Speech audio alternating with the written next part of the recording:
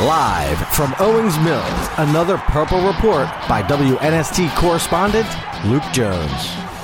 Kevin Zeitler met with the media as the Ravens cleaned out their lockers in Owings Mills. What are your workers today?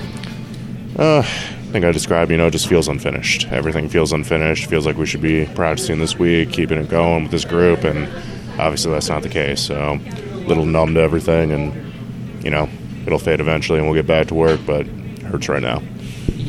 A lot of veteran players who had career years, just seems like a lot of things are coming together for this team. Is that part of why there's this unfinished feeling that you guys felt like you had this special group? Oh, yeah, special group, everyone playing well, things were getting done, and, just a sputter like that, it hurts. When you have the opportunity, you could have, would have, should have, just eats at you a bit.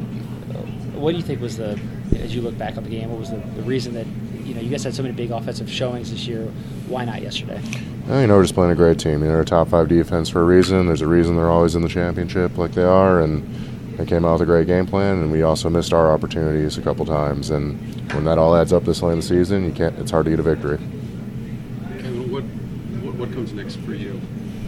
Next month, next 6 months?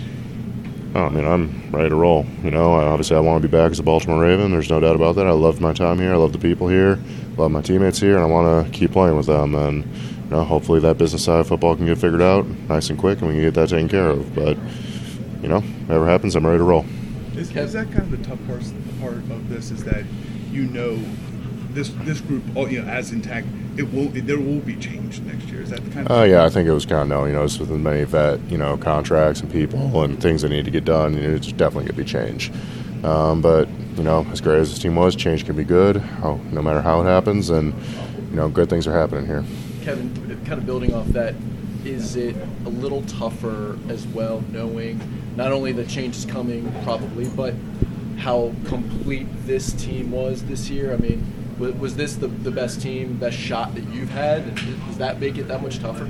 Oh, yeah, as me, being up in years, you only have so many more shots to do this, and this was a great team, executing at a high level, and it was really fun to be a part of, and like I said, it feels really unfinished.